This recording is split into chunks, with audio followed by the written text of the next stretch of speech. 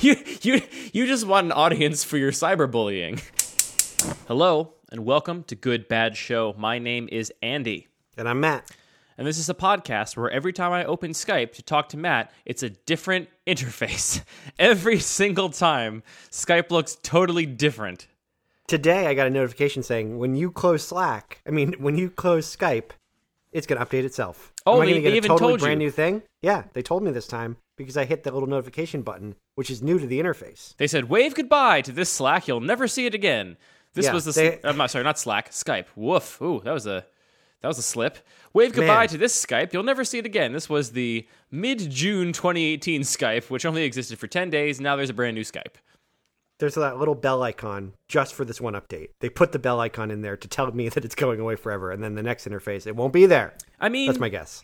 There are pros to this. They're clearly working on it, right? I mean, there's a new Skype every couple weeks, so they got to be working on it hard. I mean, sure, there is that. You can't knock active development. But here's what I like.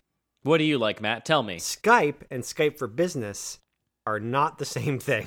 They're like do you have Skype for Business? I've never used Skype for Business myself, but I've been invited to a Skype for Business meeting, and the number of times it asks you to download the plugin in order to use it. Also, it's not the Skype app. Could not be more confusing. It's like trying to log into Adobe Cloud. You're like, log in. Okay, thanks. Anyway, do you want to log in again? You're like, what? I thought we just did that. It's a lot of that. A lot of enterprise software. Enterprise software means it just doesn't work well, right? Is that how that goes? And it's overpriced. That's the other thing about enterprise software. Oh, good. Yeah. So it doesn't work well, but also you pay more money. I'm sure you've experienced this. You also run a small company. You've run up against a situation where there's the enterprise pricing model, and you look at the numbers and say, what on earth do we get for paying 300% as much as the non-enterprise pricing model? And the answer is almost next to nothing. Maybe you get an interface where you can, manage users remotely. And you can, remove people from your team without having to, log in under their name. But this week, Matt, I want to talk about a controversial subject. We don't always talk about controversial things in the show, but sometimes we do. Well, this week, you have a way of making things controversial. Well, people have a way of taking things I say and deciding that I am controversial about them. I have this thing, we've talked about this before, at least in our own lives. I'm not sure if we talked about this on air on this show, but there's this way that I say things that people assume that I'm presenting it as fact and not my opinion, right? Is that a fact or an opinion that you just stated? Hard to say. I can't tell. I can't tell. This is the thing that has plagued me most of my adult life, and it makes it difficult for me to say things that I just think, because people think that I'm presenting it as fact, and then they get all fighty about it, and they want to tell me that my facts are wrong, and I'm like, whoa, it's just how I feel. What's going on? I mean, to be fair to all these other people, you do say everything the same way, whether it's a question, a fact, an opinion. It's loud and confidently. What makes always. you think that, Matt? Yeah, okay. You're that Will Ferrell character who can't control the volume of his voice? Do you have some sort of disability? I did like that while we were at the lake house this weekend, you made fun of me for not being able to turn me down in real life the way you can turn me down in your headphones. I thought that was a funny joke to say in real life. It was a good joke, no doubt. I was hoping it would make you laugh, like a good Air Bud joke. There was a lot of Air Bud jokes. This episode is about Air Bud jokes, the most controversial subject of all. Is that dog that can play basketball funny or not? Wait, there's nothing in the rule books that says a dog can't play basketball. Nothing in the rule book says you can't do a podcast about a dog that can or can't play basketball. This is getting confusing. Do you think that entire movie, that entire franchise, because there are many movies in the Air Bud and Air Bud adjacent franchises, do you think that entirely stemmed from just one dog that could do one weird trick where you threw a basketball at it and it would shoot a hoop? Do you think that's where that entire thing came from? I would be willing to bet if it didn't come from that, at the very least, in order to sell it, they were like, also, we found the dog already. They're like, you found... Oh, well then, yeah, we're all in. You don't think they sat down and were like, we need to make another heartwarming family film, and then they were like, what if an animal was involved? And they were like, people also love sports movies. Can we somehow combine an animal and a sports movie? And they eventually got to the point where they were like, we need to find a dog that can shoot free throws. Yeah. That sounds completely like Occam's razor. No. I think Occam's razor. That sounds insane. Somebody just sent a video. I think we're just lucky that there isn't a series of many series of movies about that squirrel from America's Funniest Home Videos that can surf. I think we're just lucky that that's not. Or that skateboarding bulldog. Franchise. I'm surprised there's not a Disney movie about the skateboarding bulldog. Right? Yeah. I mean, we all saw it as a kid. Why wouldn't you turn that into 17 movies? I mean, yeah, just it had to be the other way around. There's someone What just if sent a the video of their dog shooting a free throw, and then boom. Skateboard into a football, he becomes a kicker. There's nothing in the rule books that says you can't skateboard a dog into a football. You know, Also, nothing in the rule book says you can't full on tackle that bulldog. Well, I guess you can't tackle kickers, so there is something in the rule book that says you can't tackle the bulldog. Well, running backs are short for a reason because it's kind of hard to get down to the ground and get them. Oh boy, if you think running backs are short, do I have a proposal for you? Is it a bulldog on a skateboard? American Bulldogs low center of gravity, right about shin height. You're just gonna have tacklers tripping over them like they got tabletopped. Yeah. They could even go through Spud Webb's legs. Even small players. Yeah, totally. That was a that guy. crossover episode. He was in basketball, but if Spud Webb played in the NFL, then the dog on the skateboard could go through his legs. Anyway, am I doing a good job of this game where I never let you introduce the topic? Is Spud Webb the new Muggsy Bogues? Muggsy Bogues is my hallmark short basketball player. Well, here's the thing. You're actually correct in that Muggsy Bogues should be the hallmark because he is 1 inch shorter than Spud Webb was. Muggsy Bogues was 6. What's up? I know 5'3". more about sports than you do. Muggsy Bogues was 5'3". Spud Webb was 5'4". That is so short. I'm amazed. But Spud Webb could dunk. And this may or may not be true. He either won a dunk competition or he was just in one. Both are momentous. But in my memory, he won a dunk competition. So, yes, Muggsy Bogues was 1 inch shorter, but a 5'4" guy could dunk. I thought Muggsy Bogues could also dunk. Who do you want on your fantasy team? I thought Muggsy Bogues could also dunk, at least in exhibition, before the game or in a contest. Maybe not in the game itself when defenders are trying to block him, because that would be hard to dunk if you were half as tall as the person defending you. The other thing I remember is that Muggsy Bogues was pretty prominently featured in Space Jam, and I think alongside Manute Bol. Yeah, that guy's very tall. Guy. I think he was 7'7". So they were on the cover of Sports Illustrated together back in the time in my life where I cared about sports. That's basically when I stopped following basketball back then. Okay, actually, that for me too. I don't really follow basketball, but when I was a kid, I really cared about it, and I do remember that cover. Yeah, it's a good cover. Anyway, Matt, that's not what we're talking about tonight. So I don't know why we spent 9 minutes and 13 seconds talking about it, because it's not pertinent to our topic, which is very serious and very controversial. Okay. Matt, I want to talk about ad blockers. Wow. Gasp. Now, are you willing to disclose whether or not you use an ad blocker on air, live? I do use an ad blocker. On your laptop and mobile device? Not on my mobile device, but I use one as a Chrome extension.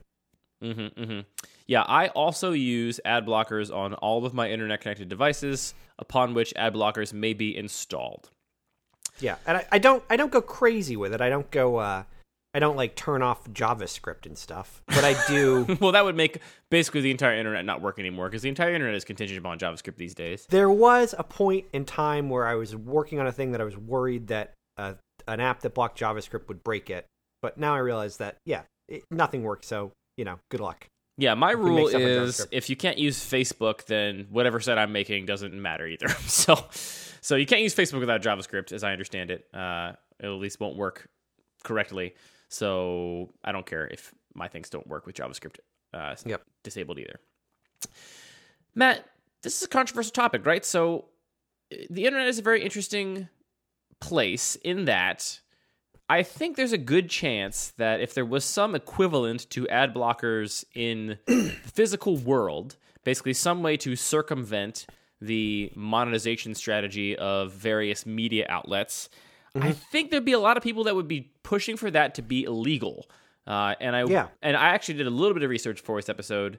I was Googling some things about ad blockers to kind of read up a little bit. And one of the first autocompletes I typed in, I think I typed are ad blockers, and then the first autocomplete was illegal, because people are searching whether or not they're illegal, because it seems like a thing that in America, in the current police state we live under, could possibly be illegal, right?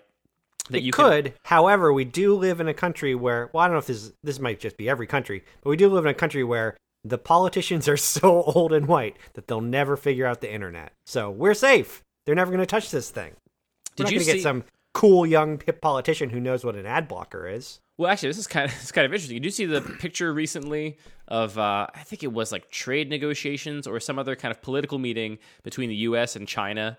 and the picture was just like down this long table with the U.S. representative sitting on one side and the Chinese representative sitting on the other, and our side of the table was just 80-year-old white dudes that seemed like they could barely hold their glasses, and then the Chinese side of the table was all like young, vivacious-looking people that were clearly like the next generation that were going to inherit this diplomatic relationship.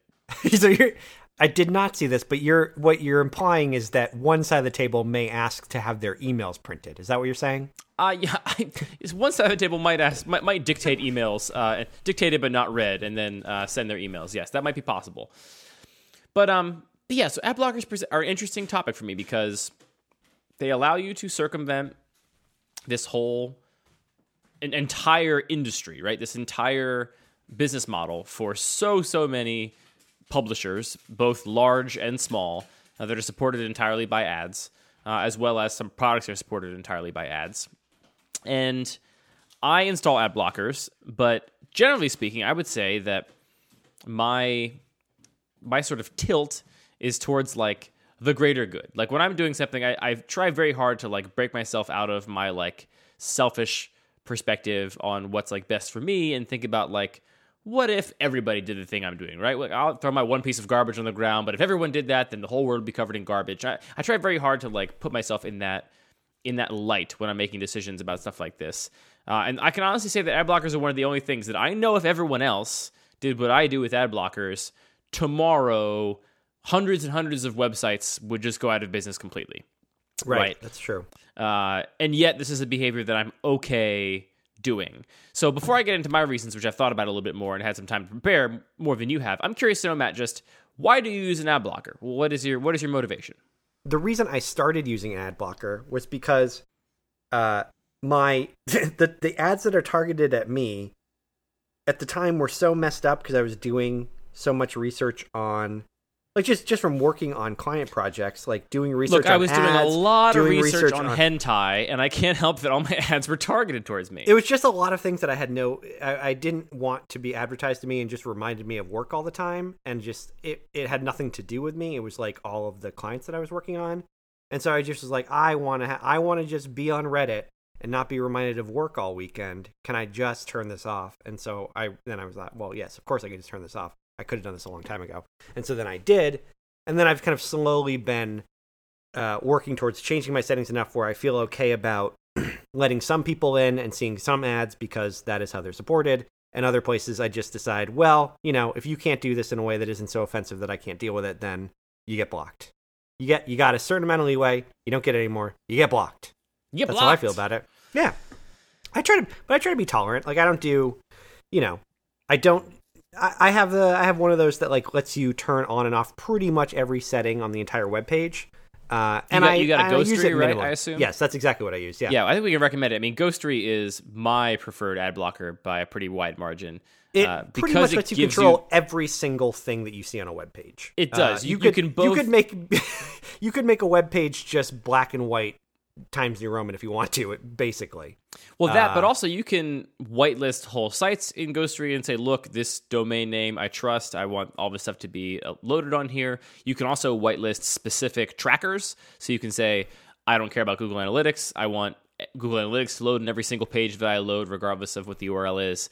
It gives you a lot of fine control if you are into like carefully tuning the things you actually care about, which is both allows you to like somewhat skirt some of the like moral and ethical problems with ad blockers, because you can say, well, I am going to support NPR or I'm going to support this independent publisher, but I'm going to keep my ad blocker turned on for CNN or whatever. But it also allows you to like functionally, like sometimes ad blockers break things, right? Because there's some part of the page that is dependent on some JavaScript loading and your blocker blocks that JavaScript and now you can no longer submit this form or whatever.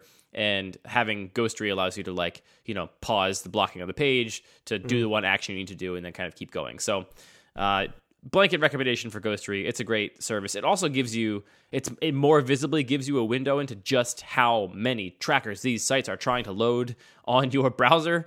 Like that's the most interesting, where it just gives you a big old number that's way higher than you would expect it to be. And you go, how could this page even load? How can it load 1,372 JavaScript plugins? Yeah, sometimes you click on like a lot. Sometimes you click on like a top Google result on some website you've never heard of, and it's like, what, 300 trackers wanting to load?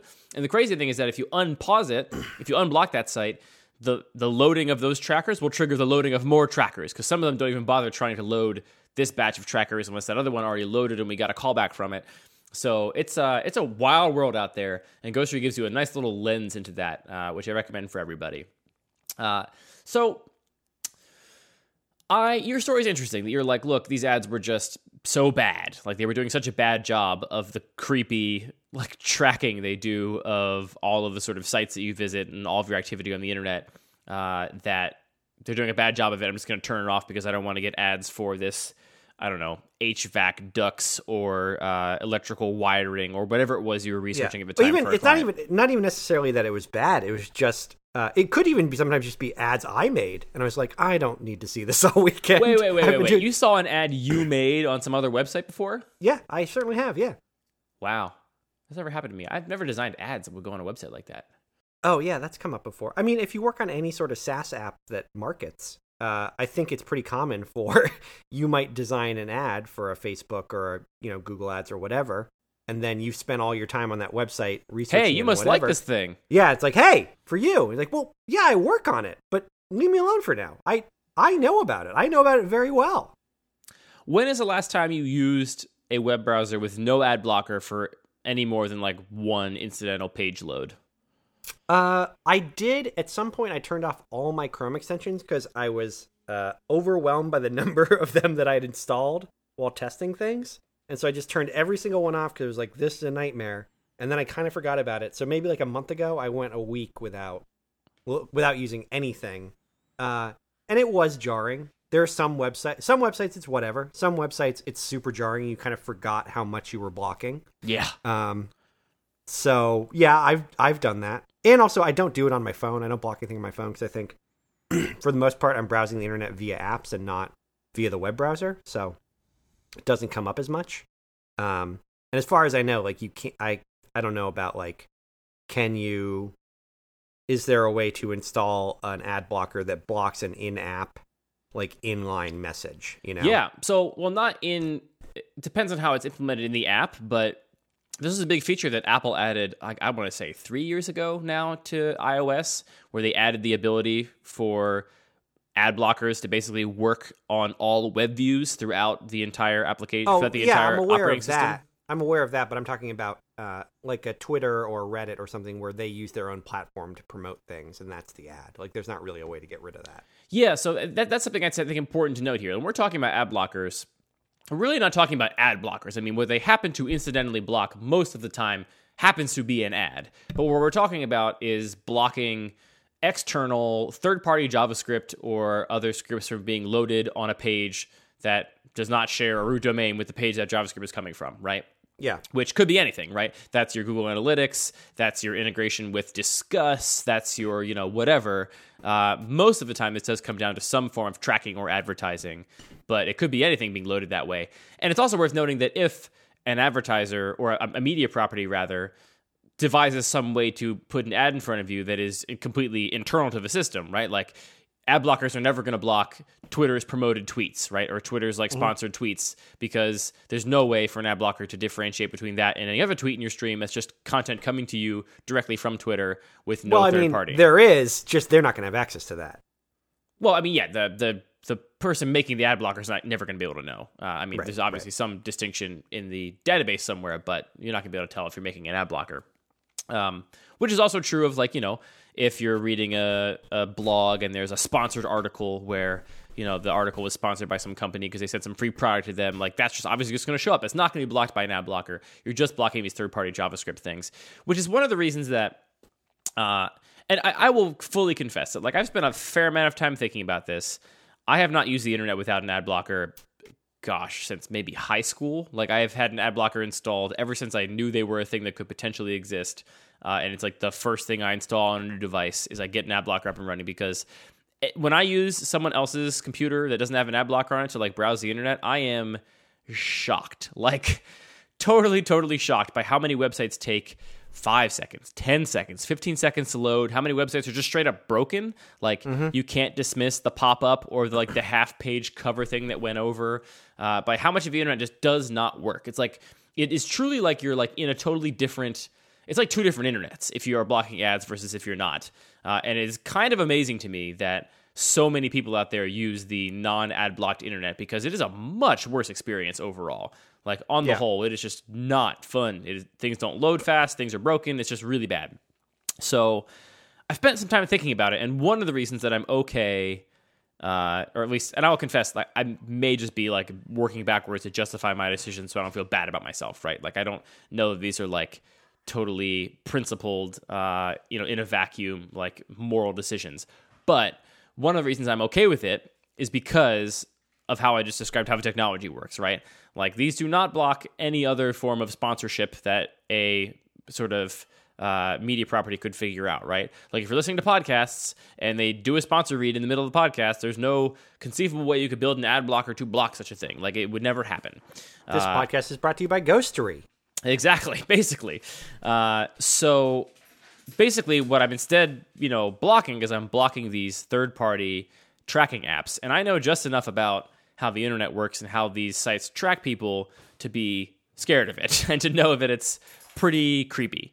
And so I think part of my sort of, I honestly, I view using an ad blocker as kind of a protest. And one of the things that I see myself as protesting is this attitude that, well, if you're on the internet and all this information is available via your browser, then it's just, open season and anybody whose website you go to should have free access to all the information they can possibly suck out of your visit to their website, which I don't think is really, like, honestly, I feel like the like meat space analog of that would be if like people had security cameras that were like, trying to memorize your face and looking at the clothes you were wearing in a store and like, looking at the things you were carrying and then sending that data to every other store so that every other store knew what stores you were in and what you were wearing and what your face looks like. Like it's just an invasion of privacy that I don't think I don't think society has like ethically evolved enough to like have a conversation about. I think it's just like, because capitalism is so based on, well, if you can do it and it's not illegal, then you should do it and you should make as much money as possible doing so. I think it's just a problem. Is that something you've thought about too? Is that something that bothers you, or are you kind of like, whatever, it's just the price of technology in the modern world?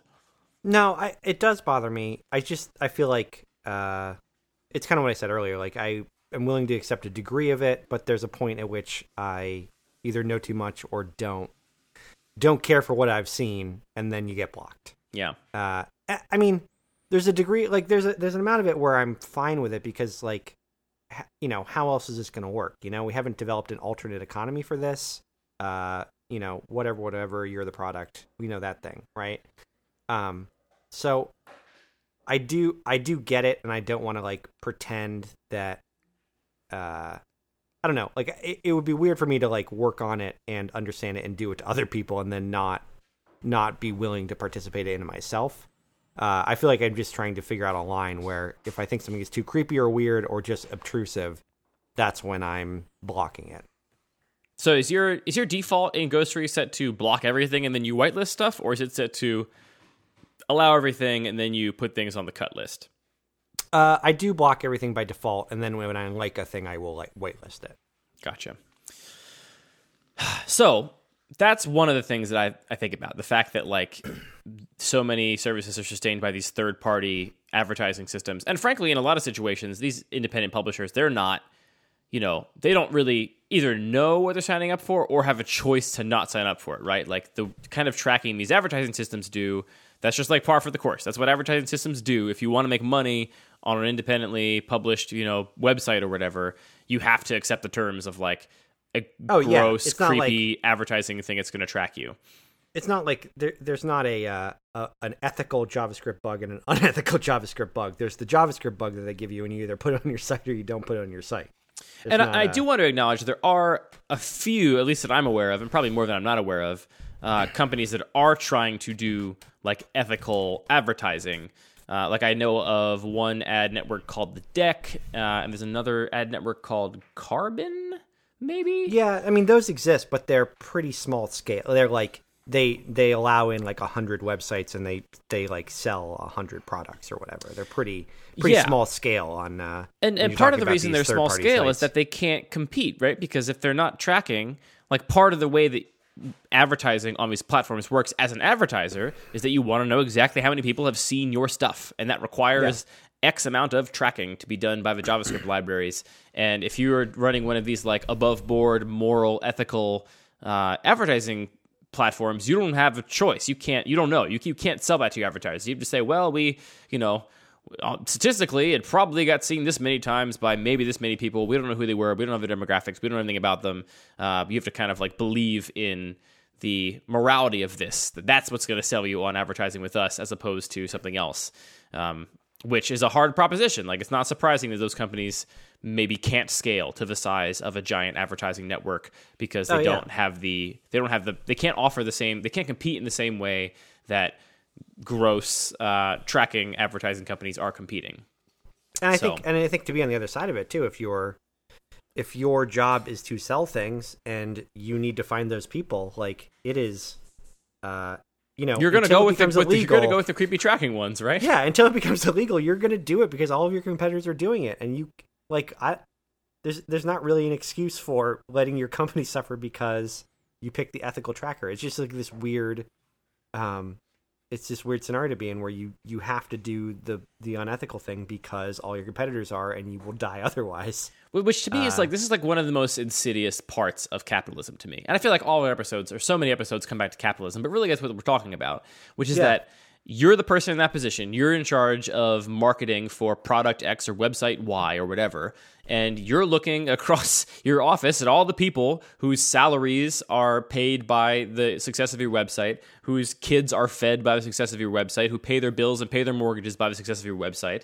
And all of a sudden, it seems totally inhumane to do anything but hire the advertising or work with the advertising company that has the most information so you can maximize your return on investment and do all that stuff. And so you're put in a situation where like you have to make this, you're damned if you do, damned if you don't. You can't make the ethical decision to go with the advertising company that upholds this like theoretical morality that you hold to be important, and you are doing a much more like direct disservice and a direct unethical thing by making your company suffer and not allowing people to sort of live a life that are working for your company because that's their livelihood.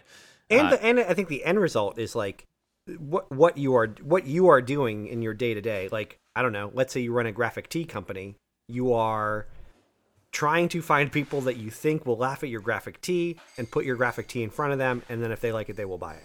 Like the tendrils of it and the amount of information it's finding is probably not what you're thinking about. You're thinking about, I want to find bottom line, all the people that like the graphic tee, which is not that, that is not unethical to me. The idea that you just want to find the people that like your product, and you don't necessarily have control over how the data is found or you may not even know what's going on. You just get, oh, okay, this is going to go out to those people who I said like funny graphic tees or whatever your thing is. Yeah, it's not implicitly unethical. It just sucks that it's part of this big malicious system where like that's the only way you can survive, right? And like you can go all the way down to the point where like if you don't have a successful business and a successful job, then you don't get to have a house in America. You get to be homeless, right? Like the way our system works is that you better figure out a way to make people buy what you're selling in a like literal sense or a metaphorical sense, or you will not succeed in America.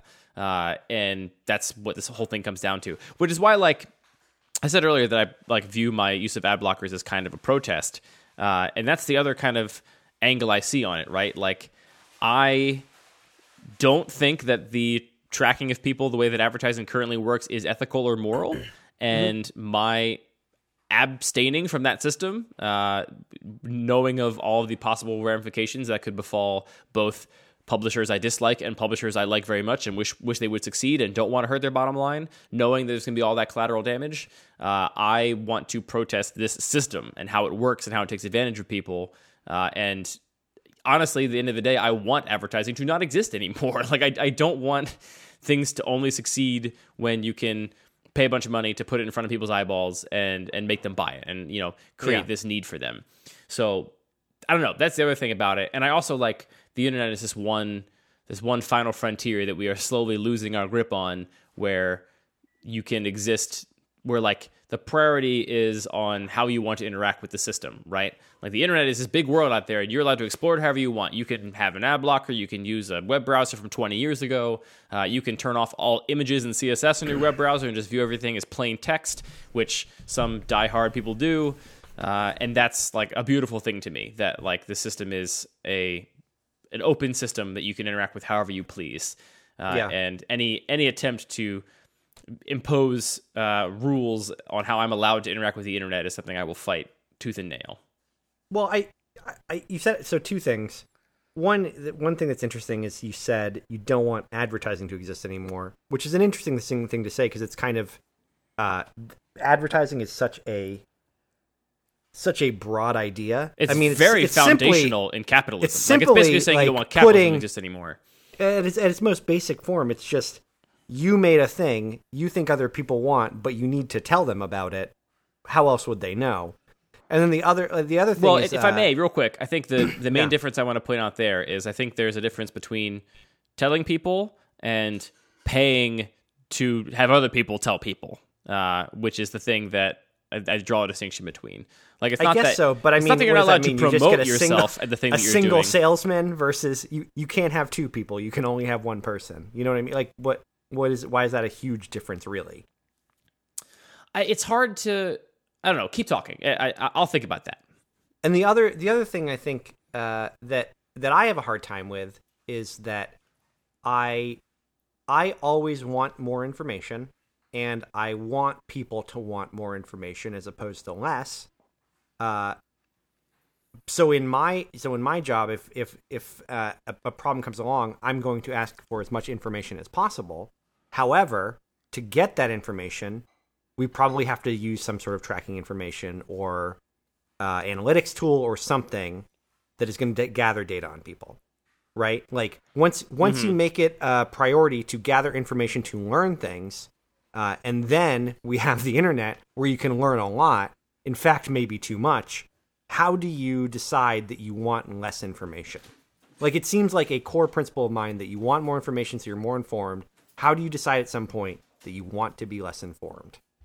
Well, but I don't think that you would think about that exactly the same way in a context that wasn't the internet, right?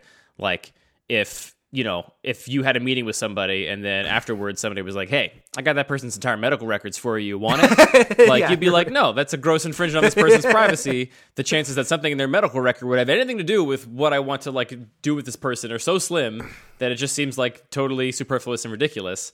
You're right, except that the social norms of the internet currently are like, well, it's there. How we do things. The server logs are just there. Yeah, they just have their IP address right there. They have all the cookies for all the other websites they visited just sitting there, so you just have to go out and pluck it. Which I understand what you're saying, right? Because I am of a similar mindset where it's like, if I'm tasked with solving a problem, making a decision, I of course want to be armed with as much information as possible. But I just think that where our where the acceptance is societally for what will allow people to collect and share on the internet is just very skewed by the fact that people do not understand what is being collected from them when they are navigating the internet, because it is not intuitive. And I think if people understood that this Facebook, share button that's on this website knows that you went to this website, right? Because here you are on this website and there's the Facebook tracker. So obviously the tracker knows you're here. It's also on every other website in all of the universe, and in the broad internet, what percentage of websites have the Facebook share button on them.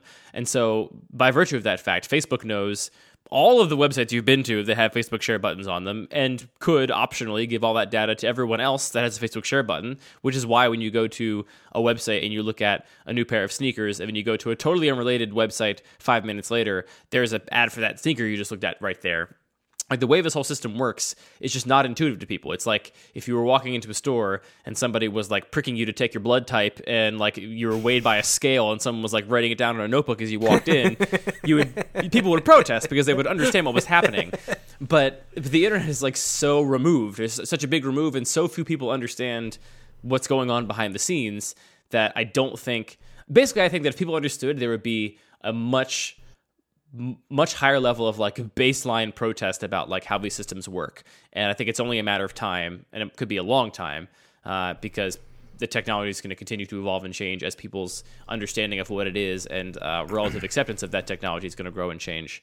But I do think that it's just people don't know intuitively what's happening. Otherwise, they would protest more, and these things would seem not as acceptable. But I'm with you. Like, it's a thing you have to like process, because the natural inclination is like, well, here it is. Here's the information. We can just go get it, which is like what we're encouraged to do by all motivating factors in our lives, right? Like, you're trying to do the best job you can, so you do a good job for your clients. They're happy with, the work they hired you to do, so they hire you again, so your company can continue to thrive. You can continue to have a job. Like, those are powerful motivations, and it makes it very difficult to ignore any possible benefit to you in that situation. And that's a situation that every single website or for-profit company that has a web presence or a digital footprint at all is in right now, which it just sucks so much. Yeah. And I can't help but think of it in the context of like being informed about the world around you or your government or something. Like, you want more information so you can make a more informed decision. And like, I understand these are public figures, but like, if you're voting for president or governor or senator, you want to know everything about them, even the weird stuff that you wouldn't want to know about people. And obviously, so there's a difference between a public figure and a private citizen, but I don't know, that thought process extends for me somehow. I get it. I think it makes sense. It's consistent what you're saying. It's just, I think there is still a line in all those places, right? And it's just where that line is drawn. Yeah. Like if they were like, here's a bunch of dick pics from all the gubernatorial candidates, you wouldn't be like, well, this is important. I must figure out which governor is going to have the best dong, and that's going to be part of some small percentage of my deciding factor.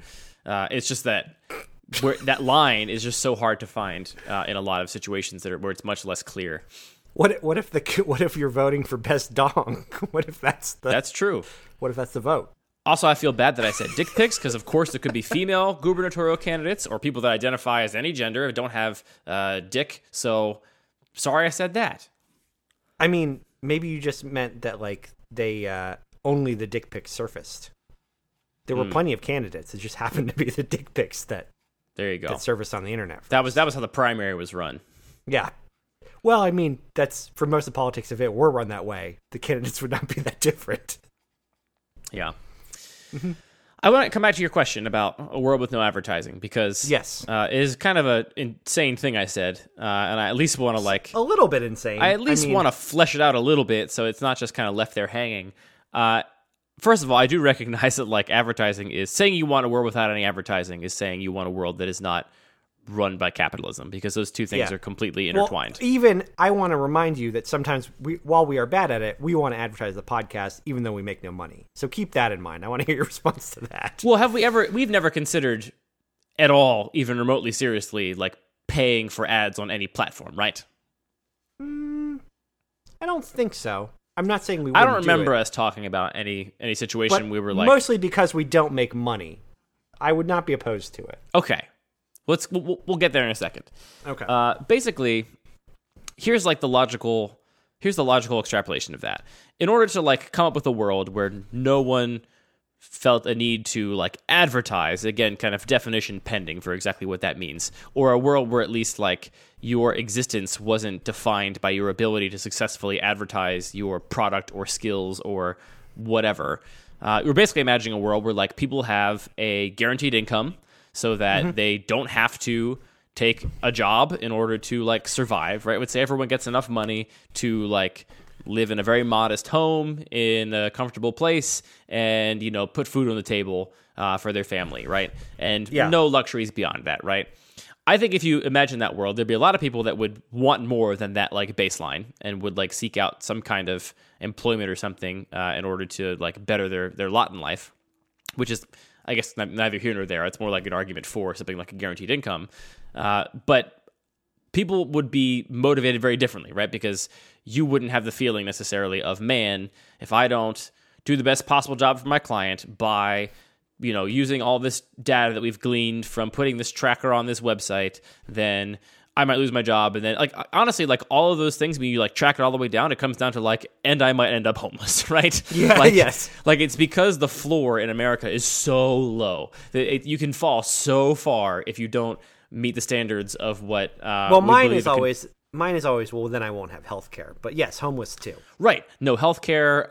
Like that's a huge thing that's actually like right around the corner for so many people that are otherwise in like the middle class. And there's tons of people without healthcare still. So like that's a real thing. All those things like would need to be guaranteed in a world where advertising was no longer like a motivating force or a strong motivating force. And then like my like utopian vision for this world where like everyone's base needs are provided for, which we could basically afford right now if we wanted to, if that was our priorities.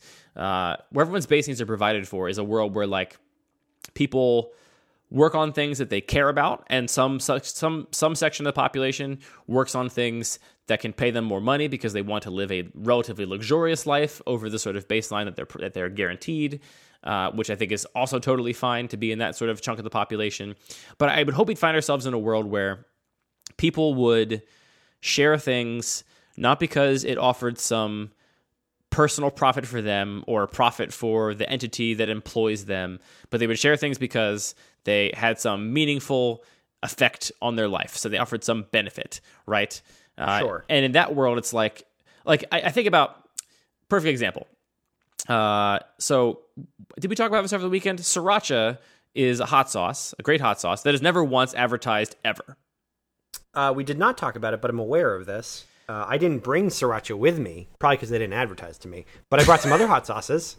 We did have a hot sauce off, but Sriracha is a company among a list of some other companies and products that has famously never once advertised. The way they worked their ways into like the American market was first by like being on the table of like every Asian restaurant in every city in America, which they did just by trying to make a product that would appeal to like both American sensibilities, but also would have some of the sensibilities of the sort of cultures from which these foods came from. And as a result, have this product that just like Sriracha succeeds, right? And I'm not naive enough to think that the way the world works now, that if you just make a good thing, people will find it and it will be successful, because I know from everything I've ever learned about making stuff and every person I've ever worked with and every company I've ever been employed by, that is not the case.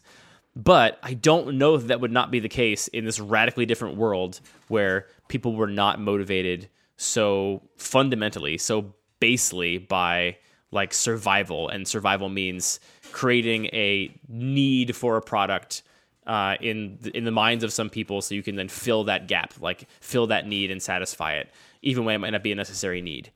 Yeah, and there's so many products too, like on the opposite end of the spectrum from Sriracha, that only exist because of effective marketing and are essentially just like nothing terrible products, right? They are nothings that nobody should ever buy or spend money on, but because of effective advertising, they became a thing people liked. And like the dumb examples of that are like, the pet rock. Like people literally sold rocks to people as pets because that was the thing advertising succeeded in doing. And yeah, and I would love a world where that couldn't happen, where people were just like, I don't have this like base need to be filled by this thing, and there's not somebody trying to figure out how they can sell me rocks to like make their millions. I appreciate your ideal of this, and I'm also aware that there are like 10 products that didn't advertise and succeeded. I think they're all great stories, but they also strike me a little bit as like, the TED Talks where they tell you how they succeeded and you just don't hear about the TED Talks from all the people that didn't. Well, but they're exceptions in a system that they are dramatically disadvantaged in, right? Well, like, I get that, but what I was going to say is that in your ideal world, or just in this imagined world, I still can't imagine a case where somebody doesn't have what they think is a good idea, and they just want to try a little bit harder to explain it to people. Well, I'm not saying that like social networks shouldn't exist, right? Like I think honestly, like the closest thing to what I'm explaining is almost like Reddit. Like Reddit is like a place where if you make a thing, you can find the exact audience for that thing, and you can say, look, here's the thing I made. Do you like my thing? And if enough people like it, it will continue to like, grow and surface and be like raised to the top of this like pot of all the things people that are interested in that topic care about. And Reddit's interesting, which sometimes kind of works, but it's also like it also sometimes just creates a filter for lazy content. So like is that not that we're seeing the world advertise like thoughtful and interesting content, but like Reddit is not the solution, right? Reddit is good for some things. If you got some dank memes, they are going to get to the top without money, but it has not solved the problem of fake news and bad journalism and lack of thoughtful writing on the internet, right? No, certainly. So I don't. Like, I just think that like that's the kind of model that I think could work. It's not that it's not that in a world without advertising there wouldn't be platforms where you could, try and get more people to like care about the thing you care about. It's just that I think, I don't know, like another good example, like, we're both obsessed with the movie The Room, which did not do zero advertising because he did buy that one billboard in Los Angeles for 2 weeks leading up to the Oscars, hoping that he would get nominated for an Oscar. But beyond that movie has not been advertised ever. And yet it has this like big kind of cult following. And I will concede that there are perilously few examples I can think of in the like for-profit business world of products that have succeeded without any advertising, but there are abundant examples of like art and culture that have succeeded without any advertising, because that's a place where people are frankly less willing to like quote unquote sell out and do some of the things we described in this episode that are like morally and ethically questionable. And also it's an industry where people are driven by not just making a bunch of money. In some cases, right? Like a lot of artists are in it because they're like, look, I want to make this thing. I care about this. This is something I have to say. And I just want my voice to be heard. And because their motivation is not money, they're not tracking all the data and buying all the advertising and like budgeting things and planning. They're just like dead set on making the thing they love. And that art succeeds. And I don't know. That's just, to me, it's like the line between art and like products you can buy is actually like really, really thin, right? Like I think the best products are designed and sold like art, like a cultural product. It's just that those products get drowned out in the market by products that are over-advertised and under-deliver because that's what the market rewards. And I would love a system where people did not care about that. And I know it's extremely utopian, but I'm going to do my little part by running Ghostery and blocking every stupid ad and tracker that pops up on every single website, because that's the world I want to live in. You just got to find the right subreddit for this podcast, and then we can finally get our millions of subscribers. I think we could find more listeners if we posted this to a couple different subreddits. Well, were we not capable of doing that? I mean, we could try. The question is, what does more listeners get us? We're artists, Matt. We're making the thing we want to put into the world. I want tweets. I want people tweeting that time you made fun of Andy was real funny. Good job. More of that. You just want an audience for your cyberbullying. Yeah, that's not inaccurate. You want validation for your good jokes. Yes. I want some good Airbud props. I want some additional, that time you played music under Andy just talking for a long time was a good audio bit. I want all of that, Andy. Yeah, that was a good one. You and I have different motivations. Here's some validation for you, Matt. That was a good joke you made when you played all that music under me talking. One person tweeted about it, but like I think it should be trending on Twitter. You want that to be on the front page of Reddit, on r/all. Yeah. Shouldn't that be a promoted tweet? We could promote that tweet, and then the world would be like, what's this funny bit? Oh, I'm going to go back and listen to the last 5 years of Matt and Andy talking to each other so I understand the dynamic, and then that bit is very funny. God, we're going so long, but something else that just occurs to me is that I think you really, I think you find such different people when you are, quote-unquote advertising, and when you're, using the more, grassroots kind of model I described, where you just kind of, put a thing out there and, find people that like it by making something good and telling people about it. I do think that is true. I don't doubt that we could spend some money on advertising for this podcast and get more, listeners, but who would these people be? They'd be the kind of people that click on an ad for a podcast and then listen to it. Who is that?